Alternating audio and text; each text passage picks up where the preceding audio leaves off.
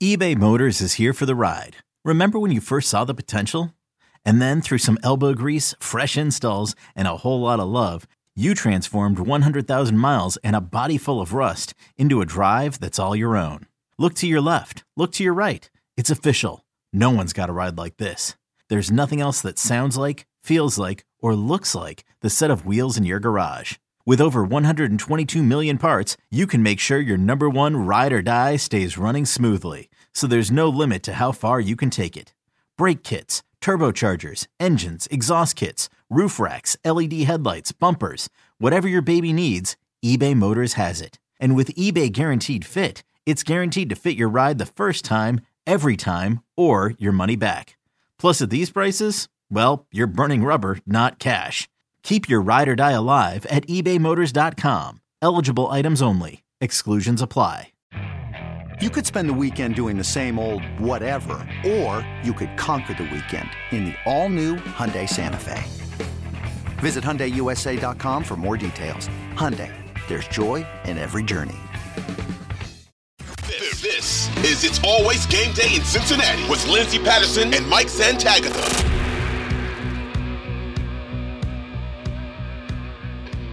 We are back on It's Always Game Day in Cincinnati. Lindsey Patterson, Mike Santagata. Mike, what is up? Just getting ready to leave, to come to where some loyal listeners may be. But, getting ready to leave for 3-4 days. Coming to Cincinnati. You're off to Cincinnati. It's always a fun time, and hopefully you enjoy your stay this weekend. We can't wait to hear about it, and then your blue ice cream experience.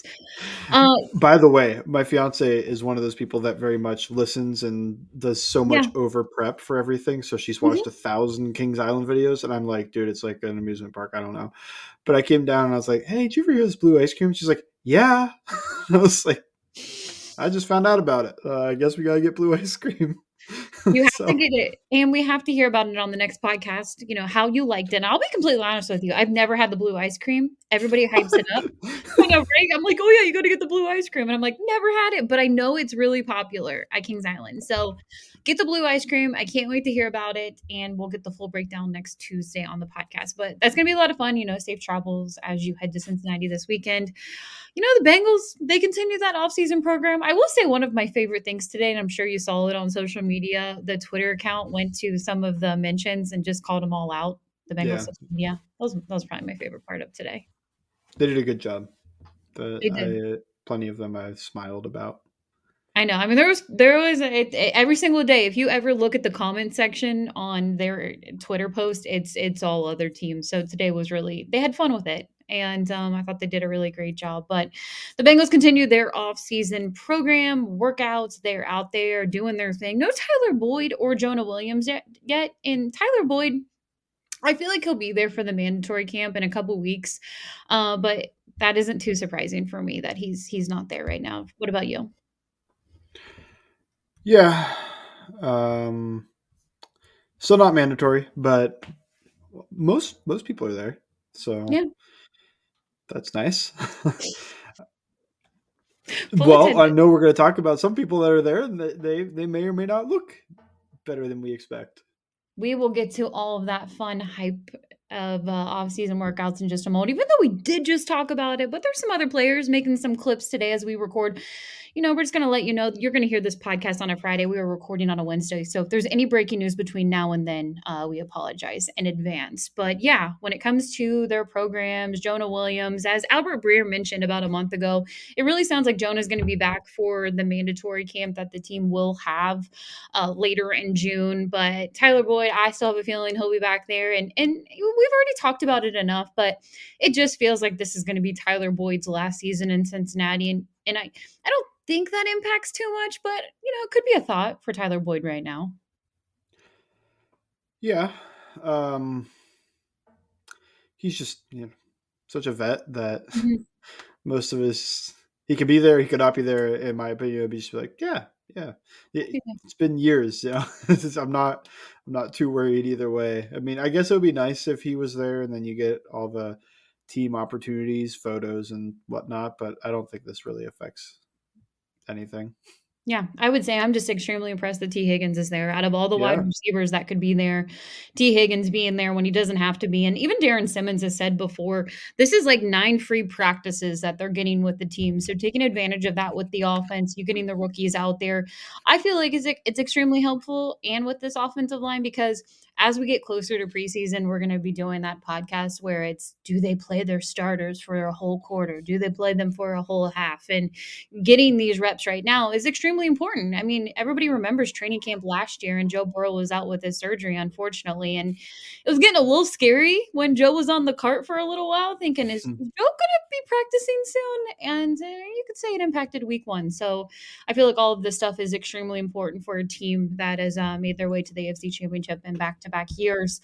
But speaking of the offseason program, offensive line. I'm going to start with Lyle Collins because training camp last year, his first time with the Cincinnati Bengals, even during regular season when it was practice time, Zach Taylor's really good at limiting their practices. If he feels like, you know what, this guy's going to come one day a week, he's going to watch on the sidelines. We know he's going to be ready for Sunday. But Lyle was battling a back injury, and then everybody knows on Christmas Eve he was injured, brutal ACL injury for him. But seeing a clip of him today when he's just a few months out of the ACL surgery and to be moving around just fine. Him sharing that clip, that's my favorite thing is when players share their workout clips. And he seemed optimistic. I know some of the Twitter doctors, people who are professionals in the medical department, they were pretty impressed with what he was doing. But I think overall they agreed not going to be a week 1 guy or anything like that. Maybe it's a pup list for him and you see him halfway through the season as a depth piece, or maybe he's a rotational guy at your right tackle position. But right now, I'm optimistic that Lyle Collins is available on the field, not to play right now. Yeah. So normally I don't care, but that he did look a lot better than I expected. I mean, he looked almost better, in that short clip moving than he might have last year. But the real issue last year wasn't knee related. It was the back thing. Can he sustain all that other stuff? We're not going to find that out. It does look like he's moving better than we expect. And that's great. I think that leans itself to maybe a quicker recovery than we are anticipating. So maybe not midway through the year. Maybe it'll still be early year. Will it be week 1? I think most people are skeptical of that because we're still 5 months out and the season will start 8-9 months out, somewhere around there. And that would be pushing it a little bit. I think that is similar to what Burrow did because 9 months is usually the recovery window where you won't re-injure yourself. But, man, I think the offensive line using that knee is so much force and so often compared to the quarterback where a lot of that is you hopefully aren't going to take too many shots to your knee. Especially Burrow was his plant leg, not his drive leg. So he just had to make sure to keep his plant leg safe. And every time he ended up taking a shot there or something, it's like, oh, but when you're an offensive lineman, you can't really avoid that stuff too much. You're going to have to be heavy contact with that knee, a lot of force with that knee. So that's what you'd be worried about starting week 1 type stuff. Because I do see the hype about that. Maybe calm it down a tiny bit, but I don't think this is one of those, he's slimmed down. This is the best shape of his life thing. I was like, oh, this is kind of legit. Like he's out there moving a lot better than I expected. And it doesn't look like he's really being dragged down too much by his injuries. So like I said, I don't see it week 1, but I mean, watching the video, maybe I'm buying the hype too much. I'm like, week 4, like week 5. I don't think that's unrealistic. That'll be 10, maybe 11 months out from the injury, not even the surgery. So I guess maybe that is a little, a little bit, but it looks good. Yeah. Yeah, I'm optimistic about it. And, just overall at the right tackle position, there were conversations when I know how everyone feels about the price tag of Jonah Williams, but he feels like he isn't going anywhere. He will be a part of this roster. And right now, Jackson Carmen getting those first team reps at right tackle, and that's good for Jackson Carmen. I know there's a lot of hype surrounding Jackson Carmen when it comes to the offseason program, when it comes to the cliche things you hear about a football player when they're in the best shape of their life. They look great out there. Well, maybe there's a possibility that Jackson Carmen will be the right tackle.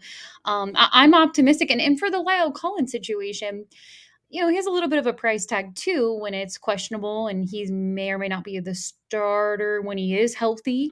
Is he going to be more of a depth piece? I think the Cincinnati Bengals, they budgeted. They know how much Lyle Collins was going to be going into the season. Same thing for Jonah Williams. Yes, they didn't have Orlando Brown in the books when all of those decisions were happening with the contracts of Lyle and Jonah Williams. But overall, I think that they know what ended their season over the last 2 years. It's still crazy to think what offensive line they had in the Super Bowl. And the same thing for the AFC Championship game. People are hard on the Bengals offensive line. I saw Dan Orlovsky retweet a clip today. And look, Dan has always been really good to Joe Burrow and the Cincinnati Bengals, so I don't want to hammer him too much. But his thing was, the Bills and the Jets have the best chance to beat the Chiefs this year. And the thing is, the Bengals played them in regular season. And I thought, well, it's kind of questionable not to add Cincinnati since they do have a 3-1 record with them. But he added, yeah, Cincinnati is there too. But he's like, I still have questions about the right tackle position. And for me, that doesn't say, for me, I would agree. The right tackle position is a question mark. But overall, I wouldn't say I would think the offensive line last year that they had pretty much the majority of the season was good enough to beat the Chiefs. And I would say it's upgraded right now. The whole thing was nonsense. You're yawning when you did it right on cue. Yeah, I mean, the offseason has lasted too long. If we are putting the Jets, who didn't make the playoffs, who added a quarterback who's 38 years old, and you're hoping is playing at that level, who has never beaten the Chiefs, as far as I know, these Patrick Mahomes Chiefs, and especially hasn't done the playoffs, and I know that because I haven't been there. Mm-hmm. Ahead of the Bengals because of I'm questioning the safeties and the right tackle a little bit. I have enough issues with the Bills in that discussion. The Jets one is just crazy to me. Like, how are you so far on the Jet? Like, how are there not questions with the Jets? You're looking at a team, their offensive line's got a lot of questions. Mekhi Becton, is he even going to play right tackle? Is he going to try to play right tackle at all? Is, Laken Tomlinson going to play at his 49ers level, or is he going to play similar to where he was last year? And all these other issues with them, and not just that, but, good regular season defense doesn't always translate to being a good defense that can hold the Chiefs down. So I'm just going to ignore all that because I think that was one of the craziest parts of that. But the Bills, we don't have any questions about the Bills beating the Chiefs in the playoffs. Something we've never seen. The only team that has beat the Chiefs in the playoffs there's two. One of them still put together. The other one's not. One is the 2020 Tampa Bay Buccaneers. 2021? Yeah, Tom Brady. Track of my years. Yeah, Tom Brady's Buccaneers. And then the Bengals. And that's it. Well, I guess Tom Brady and the Patriots years ago. But in the past, couple years, since Arrowhead has been basically the home of the AFC Championship game, it's only been the Bengals. The Bills didn't beat them, and the Bills were at home for that game when they lost in the last 13 seconds, I think, hopefully. But, they didn't beat them there. They've beaten them in the regular season. I'll give them that. I personally think the playoffs are a different beast altogether. Mm-hmm. You're really putting together game plans, nothing held back for one opponent, sudden death. Every game's a game 7, regular season. You can drop that game and live, but you can't drop a playoff game and continue on, obviously. So I think teams empty the bag a little bit more. And we saw that with the Bengals in the second half of the AFC Championship game when they went to the Super Bowl. And I think they were both throwing everything they had last year in that AFC Championship game. I don't think a right tackle safety combination question would be enough to completely move them down an entire tier as the only team that we've seen beat this Chiefs team. And then you're going to say, they're near there. What, with the Dolphins, or like Yeah. where's the line? Are they like, yeah, they're like with the Chargers with the ability to beat the Chiefs? Like, it's just ridiculous. But I am choosing not to interact too much on Twitter. I already took the bait You did. I did on, too. yeah, I took the bait on one thing, and then it's like, okay, not everything needs a reaction. Sometimes you allow people to expel their hot gas. You kind of say to yourself, that's stupid, and move on. Yeah, 100%. I agree with you. We're at the point of the off season where honestly we're just getting started on those takes because we're going to hear it next week on another show. Could be Fox. It's going to be every week another hot take. And the Jets seem to be the hot popular pick. Maybe they won the off season when it comes to national media. They're the darlings right now. Look, I like their defense, but overall I would still say there are question marks. And I said, and this might be a hot take, I feel like the Buffalo Bills are still the favorite to win their division. Absolutely. I don't even have the Jets number 2. I think the Dolphins are better. Nobody's talking about the Dolphins. They're better than they were last year, and Yeah. they were pretty good last year. I love the Vic Fangio move, adding Jalen Ramsey to that team. The offense, I don't think they lost anybody. They add David Achane in the draft. Not that I think that matters too much, but they lost Mike Gesicki. Sorry, I'm gonna get hammered for not mentioning that. Oh, you better. My thoughts on Mike Gesicki are different than a lot of people's. I think he's fine. I think he's really fun. I don't think he's an elite tight end. But yeah, I don't know why the Jets have moved ahead of the Dolphins, and it kind of reminds me. I mentioned this one place last year. The Jets right now remind me a little bit of what people were talking about with the Broncos last year, where it's like they had Russell Wilson, and look at how good that defense was last year, and it's like, well, Russell Wilson is a 30-something-year-old quarterback who was injured last year, and he didn't look great his last year before the injury. So could you get something similar? Will it be as bad? Probably not. I think that was a once in a blue moon thing where Russell Wilson turned completely into a pumpkin. But will he be Aaron Rodgers? I don't mean to just be a hot takey show, but I don't think we should also just say like, yeah, he'll be prime Rodgers. He just wasn't engaged last year, that he didn't love the team last year. Now he's going to be really happy, with Breece Hall and Garrett Williams and yada, yada. So Nathaniel Hackett, big part of both teams too. So there's a big connection. I love the hype. Keep all the focus on other teams. Let the Bengals secretly. They have does the other part, because you mentioned all the hype. They both have 4 primetime games in the first 4 weeks. So if they're not good, we're going to be sick of it by week 3. Just like the Denver Broncos last year. Just like the Denver Broncos. And honestly, I said it. The AFC West last year hype reminds me so much of the AFC East this year. Mm-hmm. I wish that the AFC West was better so they would give the Kansas City Chiefs some competition. But Kansas City owns that division. I know Justin Herbert's in there too, but it's theirs every year. Try to make them an underdog. It'll never work. But yeah, I'm not buying the AFC East, and maybe that'll come back and bite me, and 3 teams will make the playoffs. But that's where I'm at right now. Go ahead and hype up other teams. Let Cincinnati just quietly get there. But next, we'll go ahead and get to your Twitter questions. Thank you so much for sending them. You can follow along Bengals_Sands at LNDS Patterson on It's Always Game Day in Cincinnati. This episode is brought to you by Progressive Insurance. Whether you love true crime or comedy, celebrity interviews or news, you call the shots on what's in your podcast queue. And guess what? Now you can call them on your auto insurance too with the Name Your Price tool from Progressive. It works just the way it sounds. You tell Progressive how much you want to pay for car insurance, and they'll show you coverage options that fit your budget. Get your quote today at Progressive.com to join the over 28 million drivers who trust Progressive. Progressive Casualty Insurance Company and Affiliates. Price and coverage match limited by state law. When you need mealtime inspiration, it's worth shopping Kroger, where you'll find over 30,000 mouth-watering choices that excite your inner foodie. And no matter what tasty choice you make, you'll enjoy our everyday low prices, plus extra ways to save, like digital coupons worth over $600 each week. You can also save up to $1 off per gallon at the pump with fuel points. More savings and more inspiring flavors make shopping Kroger worth it every time. Kroger, fresh for everyone. Fuel restrictions apply. This is It's Always Game Day in Cincinnati with Lindsey Patterson and Mike Santagata.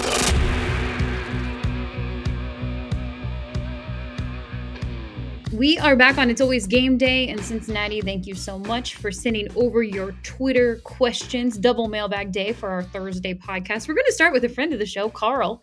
He says, what's the name of your podcast? I had to reply, but I didn't think about taking that on air. I was like, I don't think you're going to hear any questions answered, Carl. It's Always Game Day in Cincinnati, as we state.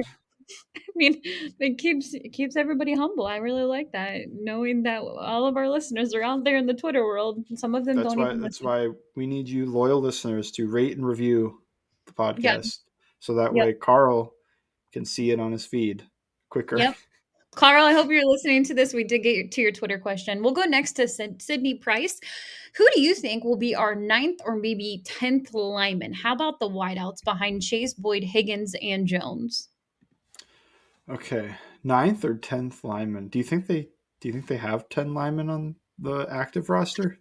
If everybody's healthy, I would say this is Joe Burrow's best offensive line. Yeah. So you put together the starting 5.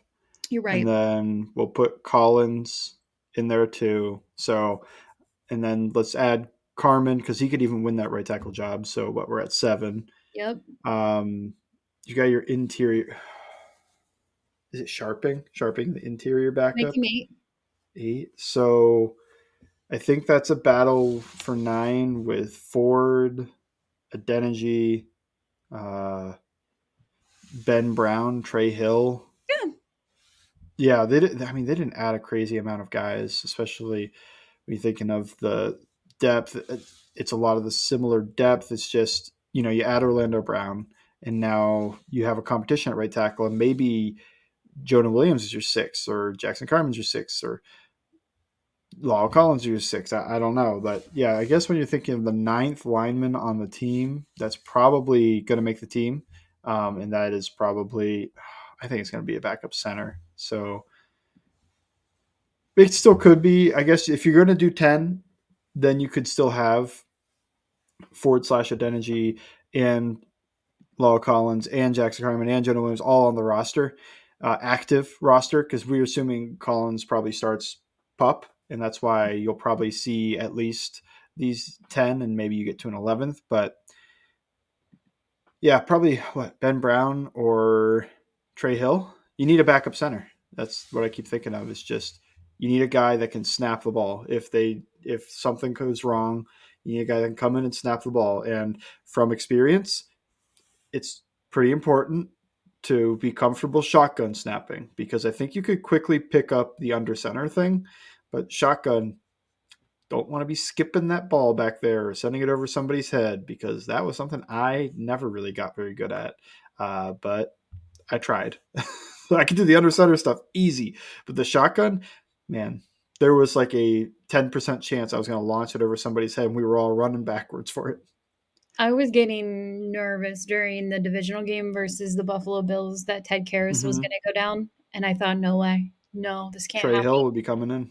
I mean, in those conditions, I just thought, you know what? Need you, Ted. Need you for a couple more weeks. Just get through it. And he was able to power through. I don't even know, what he was dealing with, but that made me nervous. And that still makes me nervous when it comes to the center backup position. Big day. This was actually a question I was thinking as you were talking, and it's a really good point. What is wrong with Dalton Risner from a performance POV that we, along with the rest of the NFL, why haven't they signed him? I think he wants to be a starter. And I don't know if other teams see that. I see it. Still, I would sign him as a starter. I haven't grinded the Let's Ride Broncos tape to see if he's still playing at that level. But in my mind, when I watched him definitely in 2020. I think also in 2021, just haven't seen 2022. At least a little bit in 2021, because I wanted to watch Quinn Miners, and he, on the same team. So I've always thought he's at least a starting level talent. I think if you brought him in, he would compete with Volson for that starting left guard job. The thing is, does he just want to be named the starter? Mm-hmm. Because he has enough starts, enough of a career to probably think that he should have that. And in my mind, there's probably a job for him somewhere out there, at least in a vacuum. But that's my guess. If it's not that, then there has to be something medical or otherwise, because he's not bad enough to not get a job. It's not a performance thing, I don't think. But like I said, I haven't grinded the Let's Ride Broncos. Maybe he fell off a cliff, and I don't know that. But I haven't seen anybody say that. So I follow plenty of offensive line guys, and they haven't said that. I am more interested, and I'll bring it up again, like I brought it up a few times, is Chase Rulier, just because I'm not sure Dalton Risner has played much center, and that's more what I'm worried about, is getting a backup center, somebody who could snap the ball from that. And I think they have been similar level players for their career. So, it looks to me like Dalton Risner has just played left guard. Wanted to look that up real quick. Well, to be determined on where he goes, but that could be a possibility because you can look around the league and everybody needs an offensive line piece, and for him to be available still, it's kind of questionable. But yeah, you're looking for that starting role and starter money. Vienna Jeff says, if the Commanders cut Chase Young post June 1, would the Bengals have interest? I'm sure everybody would. I am a little less bullish on Chase Young than I think a lot of people are. I don't think he's there yet as a pass rusher, but he's a really good run defender, and there's a lot of potential as a pass rusher. There's no reason that any team wouldn't be in on that. I think it's more likely that they'd probably make a trade because they draft that guy second overall. I don't think they're going to cut him. Trade? Possibly. Are the Bengals interested enough to trade for him? Probably not. I think they drafted Murphy, all that other stuff. They probably feel good about their edge room. If he was just a free agent and he went, I loved Ohio, I want to come back, then yeah, sure, they're interested enough. But trading and trying to make a more realistic move like that, I don't see it. I'd welcome it. I think he would be an awesome addition. He's probably not going to play for the Bengals this year. That would be a wild story. If Chase Young was playing on Joe Burrow's squad. I mean, I don't think that lasted as long as the Sewell and the Jamar Chase, but there are probably just like a sprinkled few people who thought Chase Young should be in Cincinnati, which is very questionable. That's insanity, though. I mean, it is, absolutely. You somehow get the first overall pick, and you want to skip that for a defensive. I wasn't on Twitter for this. This is how recent I have been on Bengals Twitter, right after Joe Burrow got drafted, basically. But I didn't know that was a thing until people talked about it, and I was like, how? Like, what the argument was, let's skip quarterback. I mean, I guess the argument is you don't want to bring a quarterback into a bad situation, but this is news for everybody. You're going to be in a bad situation if you're getting drafted in the top 5, top 10. It doesn't matter if they had Chase Young or not. They're probably picking in that spot the next year, just like they did. And you would miss them Jamar Chase to try to draft one of those quarterbacks. And I mean, if you don't get Trevor Lawrence at 1, who? Trey Lance? Justin Fields, maybe? Yeah, no, this all sounds like a nightmare story. Yeah, right. But here's so you don't skip a quarterback where you pick a number 1 overall. That would be insane. Here's the scenario. I think if you're the Commanders, you're upset that you didn't draft Justin Herbert at number 2 versus Chase Young. To be completely honest with you, in a quarterback league, that's very questionable. I know the hype was there for Chase Young. I totally get it. But man, you look at how even the Dolphins could have said. They might have had Tua ahead. Who knows? Yeah. What? Tua went ahead of Herbert? Mm-hmm. Yeah, man. It's hard thinking back that far. Yeah. Tua went ahead of Herbert. I think a lot of people thought Tua was going to be the number 1 pick until Burrow had that insane season. So maybe they draft Tua instead. And I find that to be an interesting discussion with how Tua played last year. Tua versus Chase Young. That would be interesting. Yeah. I don't know what a good decision that. I don't know if that would have been a good decision. And that's I don't know either. I don't know. But overall, I think there was communication. So here's the scenario. And look, I was a day 1 draft Joe Burrow. I remember I was talking to Austin over at PFF. He had told me it was the tank for Tua in August. That was kind of the scenario for a lot of teams. But after Joe Burrow's Texas game, he says, no, it's Burrow. Burrow is the number 1 quarterback in college football right now. And then he goes on.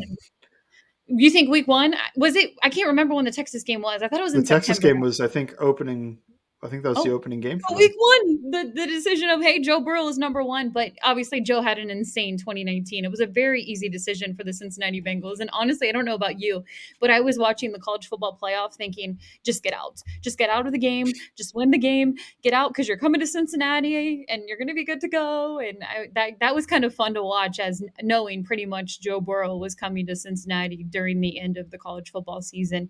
But I think the overall thing when it comes to, I hate even making this a topic because it's absolutely silly. I'm so glad the Bengals drafted Joe Burrow. Mike Brown, I think it was Miami Dolphins, called Mike Brown and said, hey, we're going to give you just tons of first round picks. It was more than 2. And Mike Brown just pretty much said, we will not trade our number 1 pick. You could offer anything you want. We are going to draft Joe Burrow. And I don't know if other front office would have thought of that. And even if they would have been like, they were picking in the top 5, they were picking in the top 6 and getting another quarterback in that 2020 class. I'm just so glad they stuck with their guns and said, first round pick, Joe Burrow. They stayed there. They didn't get Chase Young. No offense to Chase Young, but I just do not see that happening. And I agree with you. I think that the Commanders are going to trade him. He'll go to another team. Well, I think the most likely thing is he just stays. Really? Yeah. Is it that fractured? I feel like I'd be hearing more. He's not there right now, but it's not mandatory. He hasn't demanded a trade yet, right? No, but they didn't pick up the 5th-year option. I know that doesn't mean I know that part. That's injury related, and I think that they, like me, and maybe this is just confirmation bias, maybe don't see him as an elite player just yet. They think he's good. So 5th-year option is a lot of money. Yeah, I agree with that. We'll go ahead and get to one more question before we finish up this segment. I'm butchering your name. I'm going to call you FC. I know it on Twitter. You're a great Twitter Bengals fan, and I love your content. He says, this is a 2-parter. Traditionally, left tackle was seen more as a finesse due to the rushers, and right tackle was more power. Is that still true in today's NFL? How will Jonah Williams translate to the right side as opposed to the left? Is my previous question still true? I don't think that's been true the last decade or so. And the real good example of that is the best offensive line in the league, the Philadelphia Eagles. Their left tackle is a massive mauler, and their right tackle is an awesome athletic pass protector. So they just went the opposite way, and it's worked out really, really well. I see them.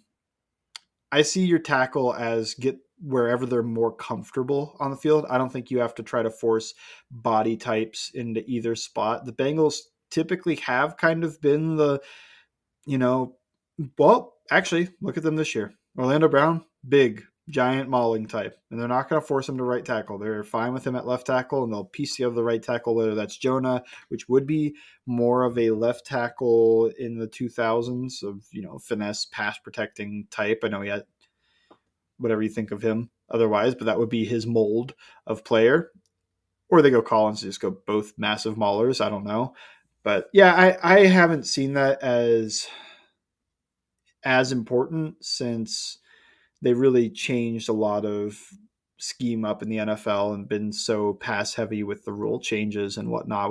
Whenever they move to mostly shotgun stuff, the blindside thing kind of goes away because you're got the whole field in your vision rather than having to take 5 steps drop facing one direction. Basically, I think the blindside stuff gets a little bit overrated now.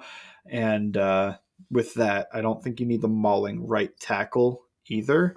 I think most coaches probably want to be able to have a guy that can maul on either side and be able to run either direction. Not, we need to put our best run defender on one side because that's where their run blockers are, and we got our pass rushers wherever else, that I don't think they want to tip things off as much.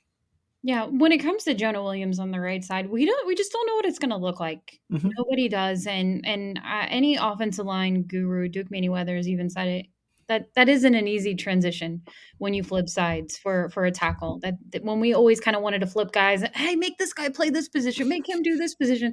It sounds fun, it sounds great, but for the player, you don't set them up for success.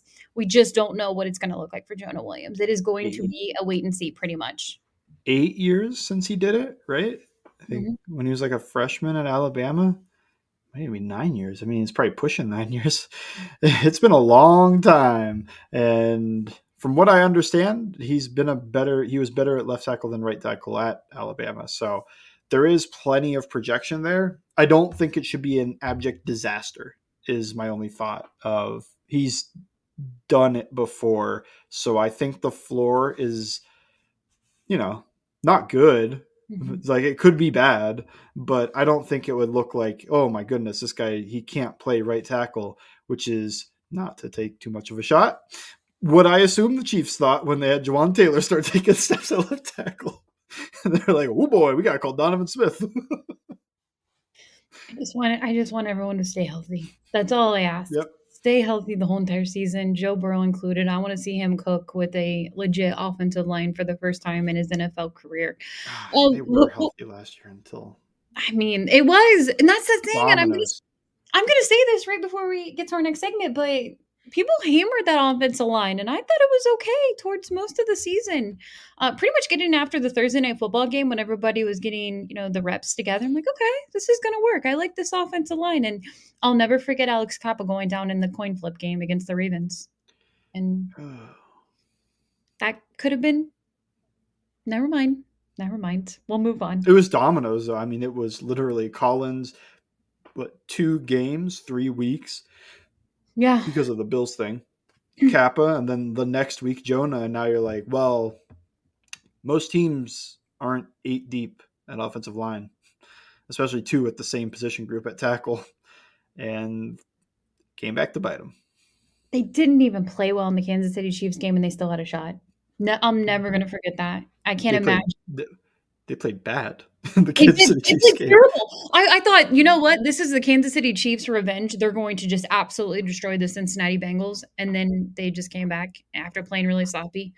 And if you would have had maybe even one of those offensive linemen, that could have been a difference. Maybe I'm being optimistic. Or even Tyler Boyd not getting hurt. But, we're not going to. We're not going back. We're not going back. Every day I think about it, Ron Torbert and his crew. But, we'll move on to more of our Twitter questions next on It's Always Game Day in Cincinnati. Another day is here, and you're ready for it. What to wear? Check. Breakfast, lunch, and dinner? Check. Planning for what's next and how to save for it?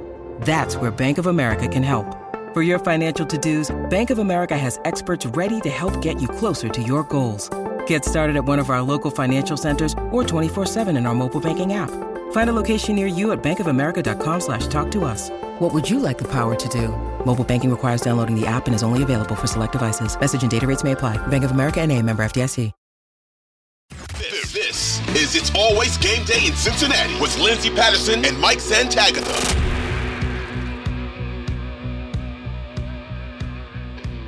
We are back on It's Always Game Day in Cincinnati. Really, really appreciate you sending your questions. A lot of good stuff. Definitely offensive line heavy, so we'll get to another one. Adam Wheel says, if you got to pick one player on both sides of the ball to make a huge improvement, who would it be? I'm inclined to say someone on the offensive line because Carmen or Volson making big leaps could be amazing. Plus, we have multiple more years. As for our defense, maybe if you could pick someone on the defensive side of the ball that you say, this person's really going to see a lot of improvement, even though the defense has been legit for the last couple of years. Okay. I agree with him. It would be offensive line. I don't think you really need to think of anybody else. Mm-hmm. I guess a Drew Sample breakout year of like 700 yards would be funny and very useful, but also just like, where was this? But yeah, we'll go offensive line. I think the easiest one would be Volson. It's just, he makes a huge leap, right? And I do think he got the second one right in Carmen. I think the most fun, because of how excited I was for it, would be Lyle Collins playing like he did in 2020, 2021.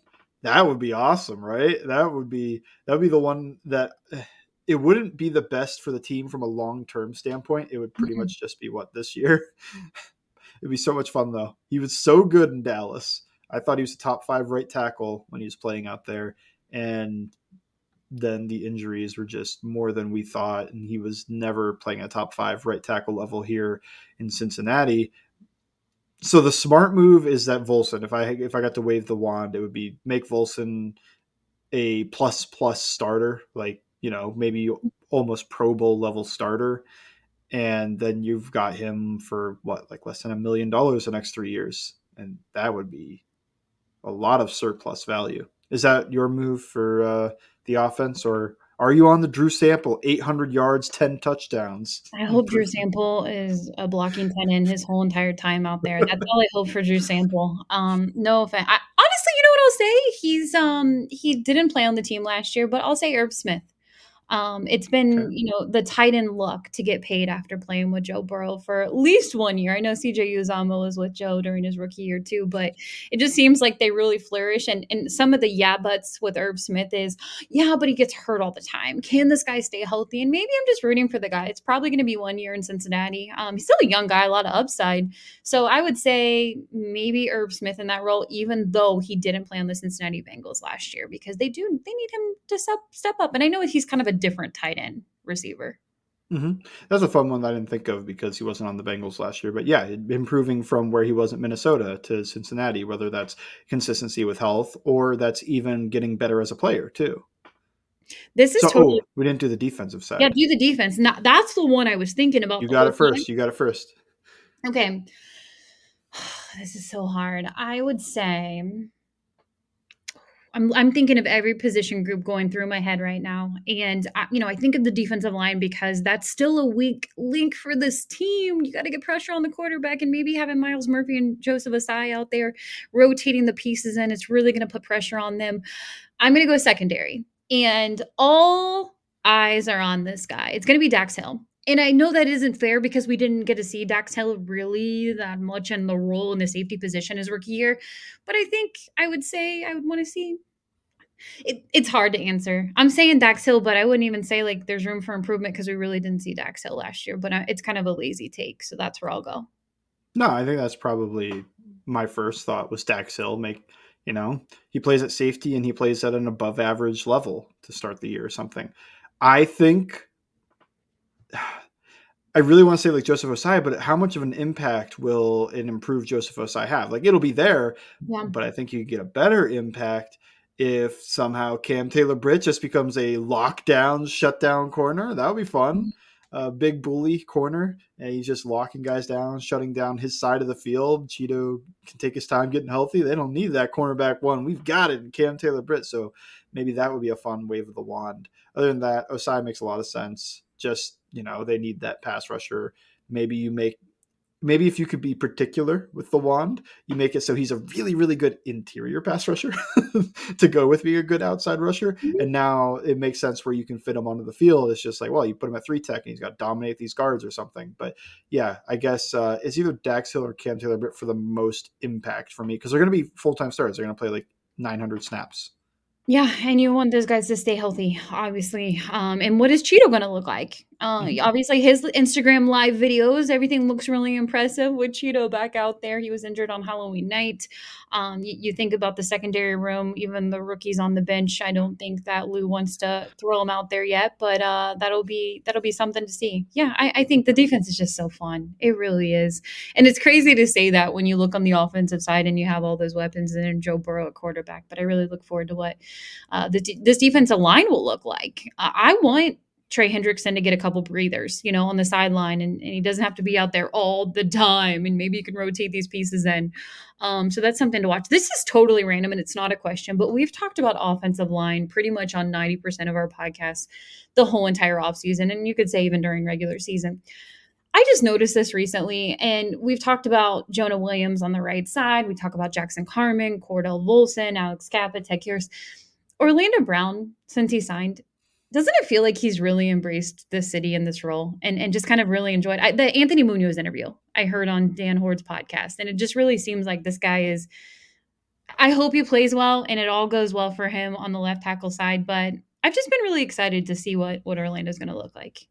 Yeah, I feel like he's done a lot of things that he's went above and beyond to integrate himself into the city and make it feel like a home rather than a mercenary type where it's like that they paid me, I'm here.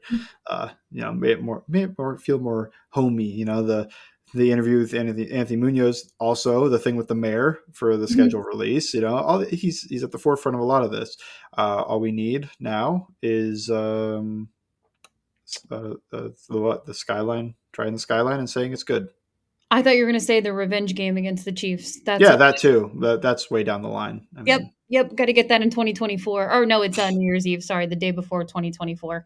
But yeah, I'm excited about Orlando Brown. We always talk about offensive linemen, and I just feel like I never bring him up, and he just seems to be really embracing his role in Cincinnati. Well, him, Karras, and Cap are probably the guys you feel like you know what's going on. So while we do a lot of offensive line talk, I feel like most of it is left guard, right tackle. You're right. We're rarely talking about Ted Karras or Alex Cappa. Yeah, what am I talking about? like rock solid. All right, let's move on. Let's hit the positions that we don't know if they are. That's totally true, and I'm okay with that. Just like I never want the official to mention their names. We're okay not mentioning Orlando Brown, Ted Karras, or Alex Cappa. Let's talk about the other positions, and hopefully they turn out okay. We'll go to Brian. He says, when you are in deep in debate about player rankings, what's your go-to metrics for offensive line, pass rushers, cornerback, wide receivers, and quarterbacks? Offensive line, I don't think there really is one. I think you just got to watch. And there's smart guys that do some ranking tier type stuff. You know, Brandon Thorne always releases at least the top 15 at each position, so you can use that. I don't love the PFF stuff. I think it's so I just think it's so bad. I'm trying not to say that. I don't think it's terrible. Offensive line is a position that I think is dependent on a lot of factors, whether that's the scheme or the guy they're going up against and whatnot. And that's just something that they don't really take into account. So, you know, being asked to do less against a lesser opponent and doing your job well gets you a better grade than being asked to do more against a greater opponent and doing okay. And I don't really think that's right. So there's a lot of reasons for that. I just think you have to watch. I think some of those other ones are interesting. Quarterback almost feels similar where it's like there's a lot of stuff out there, but it's a really dependent position. Not that they're dependent on other people to be good, but their stats are dependent on other people being correct, you know, catching the ball, tracking the ball down the field, et cetera, et cetera. I guess if you're going to look at one,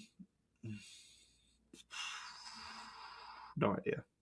I'm just going to skip past it. Okay. So there was pass rusher. There was wide receiver. Yep. Those two. Okay. Wide receiver and quarterback. I think with pass rusher, instead of pressures or sacks, I usually like to look at quarterback hits as my first thing, because that, I believe, encompasses every time, and they are juicing these numbers anymore. I see defensive linemen in the past, 5 years, always will put a hand on the quarterback as they go by, trying to get the stat guy to list it as quarterback hit. But that means they actually got close. That's not a pressure that, he came in wild and it wasn't really an effect on the play, or a pressure that came really, really late and he can't even touch the quarterback type thing. These are, they're hitting the quarterback. They're laying a solid hit on them. They were there. They were just a tiny bit late. So I like those. I like looking at that. And then I look at the sacks and the pressures and everything else. I think that is a one position you can look at for at least pass rushing and kind of get a feel for how good they may be at affecting the quarterback. Wide receiver, the easy ones like yards. I don't know. Maybe that's too stupid. I don't know. Maybe it's too basic. But in my mind, it's like the first thing I look at is like, what are they, like a 1,500 yard guy, a 1,200 yard guy, and the consistency with that. I think you also want to look at like yards per target. Every time they get targeted, how often are they catching it? And when they catch it, how many yards does that go for? I think that's a good efficiency stat, is looking at yards per target, catch percentage, your average depth of target. And that's not to see how good they are. That would be to see what type of receiver you are. Are you just deep balls only, 20 plus average depth of target? Or are you like the Jarvis Landry 7 yards average depth of target? Everything's underneath. And that usually correlates with your catch percentage. If you're getting a lot of deep targets, you're probably not catching all of them. If you're getting a ton of underneath targets, you're probably going to catch a lot of those. And that's where yards per target can matter, where it kind of factors in, catching the same, the impact of each one. But I think that's another one you can probably get quite a bit from statistics. Did I hit all of them, or I feel like you did. I mean, you were talking. Defensive backs. I mean, nothing. I don't know. I dislike a lot of the like yards allowed stuff for defensive backs, because you have to charge those to somebody, and when you're playing zone and you're supposed to let that up, Or maybe the guy that's charting doesn't really know the job of the guy because he's going through a million plays a day. And he's just kind of like quickly jotting down like whose fault is this, and might be wrong on that. So, and also you can get beat and the guy drops the ball. I feel like corner and safety and offensive line are the three most like watch those guys. Quarterback kind of in there too. All So right. I hit a lot of those. I'm sorry if I missed any. I thought that was a really great question. I enjoyed that. I It think that was, great yeah. down. Honestly, we get a lot of, and I love all the questions, but we go so offensive line heavy because I think that's a big question mark for this team. Well, we just said it really wasn't, but right tackle conversation, and that was, I really enjoyed that. And more of you brought up something we've already talked about. You said, what if Dallas Lyle Collins returns to right tackle this year? And we said that would be great. So we'll Top move on. 5 right tackle in the entire league when he was in Dallas. Sign me up. Sign me up. Yep. Go ahead and hit that role. I don't care if 12 million's on the bench. If I'm getting that, if I'm getting that Lyle Collins. So we'll go to Cincy Nomad. I actually like this question. He goes, is there a single piece of Bengals swag, hat, jersey, towel, whatever, that you think needs to make a comeback? He said the classic CB hats from 1968, for example. This, I think, is a better question for you. Yeah, I'm a vintage. I will say this. I'm a vintage person when it comes to sports attire. I don't wear jerseys. They're great. I will buy jerseys for people, but I won't wear them. I love the 90s, 80s version of any Bengals attire. I honestly wish my dad would have kept all of his stuff because I could finally wear it now and it's really cool. I would say anything with the leaping tiger. I am a huge leaping tiger fan. It could be the ball cap, it could be a sweatshirt. That I wish the Cincinnati Bengals would just do it for one game, put it on the center of the field. Maybe it's one of the wideouts that they decide to do and they'll do it, but that's one of my favorites of the Cincinnati Bengals. That was my first thought, was leaping tiger on a hat, on a shirt, or the jersey. I don't know. They did. Corey Dillon jersey. If you look back on. No. I was going to say, do they do any throwbacks for current players with that? That'd be a fun one. That would be cool. Yeah, getting like a Joe Burrow, but it's like 90s, well, bad juju, but Yeah, 90s leaping tiger looks cool, and getting that jersey would be pretty fun. So that would be my thing too. I love the leaping tiger. Early aughts with the tiger in the middle of the field. I wish it was back. Do it for one game. I've been saying for it. 16 games. Do it for every game. Do it for 9 home games. But I mean, it would be so easy. And I actually like the LSU Tiger Eye. I think that would be cool, but they'll never go away from just kind of having the brand of the team in the middle of the field. I don't know, maybe it's in the end zone or something like that. I think that would be really cool to see. But yeah, I love old school Bengals gear. I wanted to make a comeback. Unfortunately, since the Cincinnati Bengals are good, it's expensive now. You can't get a nice like old school sweatshirt or t-shirt for under $50 or $60. If you can, send them to me. So that's the unfortunate part because that stuff used to be pretty cheap. No, it's not. We'll get to one more question because we are running a little bit late on this, but great Twitter questions. We're not going to get to all of them, but Shane says, why is everyone so low on Travion Williams and so high on Chase Brown? Because we haven't seen Chase Brown. So in college, he was really good. And now you're going to kind of conflate that with like, he's going to be really good in the NFL, which is certainly possible. And we've kind of seen Travion Williams, but also I think, Travion Williams has been on the bench a long time. So people aren't really thinking about him that much like that. I agree with you though, with the idea that we should probably adjust. I think you should right now probably have the split as for the backup job behind Joe Mixon, like 50-50. Like if you're thinking of trying to figure out the snap counts, something like 50, 25, 25% of the pie. And maybe that's actually more like 40, 30, 30 or 60, 20, 20. I have no idea. But 50, 25, 25 is what is in my mind right now. Mix is going to take half the snaps, and then you're going to split the other two between Chase Brown and Travion Williams. And I'm not sure everybody's doing that because some people just think like, well, Chase Brown's going to take that job. We haven't seen Travion Williams do anything. And that would be my quick thought. I think Travion Williams right now might have the P. Ryan role. It seems like that's how they talk about it. Yeah. And one of my things that's really refreshing at this point, we're almost in June, we can just pretty much say that Joe Mixon's going to be on the squad and we don't have to talk about the questionable if Joe Mixon's going to be RB1 or anything like that. He's going to be on the team. So I'm kind of excited about that conversation being over, and hopefully Joe Mixon has a great season, and this might be his last one in Cincinnati. So I do look forward to Travion Williams and Trace Brown when it comes to that role, what that looks like for RB2 when it comes to the snap count. But that's plenty on the offense, the defense. Really great questions. Honestly, appreciate you guys sending those. Bengals_Sands. You can follow me at LNDS Patterson. I know you're taking a little bit of a break, but if people missed it, what's up on all Bengals over the last month? A lot of the prospects. And the first 4 guys are done. I'm going to try to get the 5th one done, and then it's probably a little bit of a break. Cool. Make sure you check that out. Again, follow along. Great clips, tweets, everything on Twitter. I've already shared it, but I'll do it again. Bengals_Sands, and check them out on all Bengals. And thank you for listening, too. It's always game day in Cincinnati.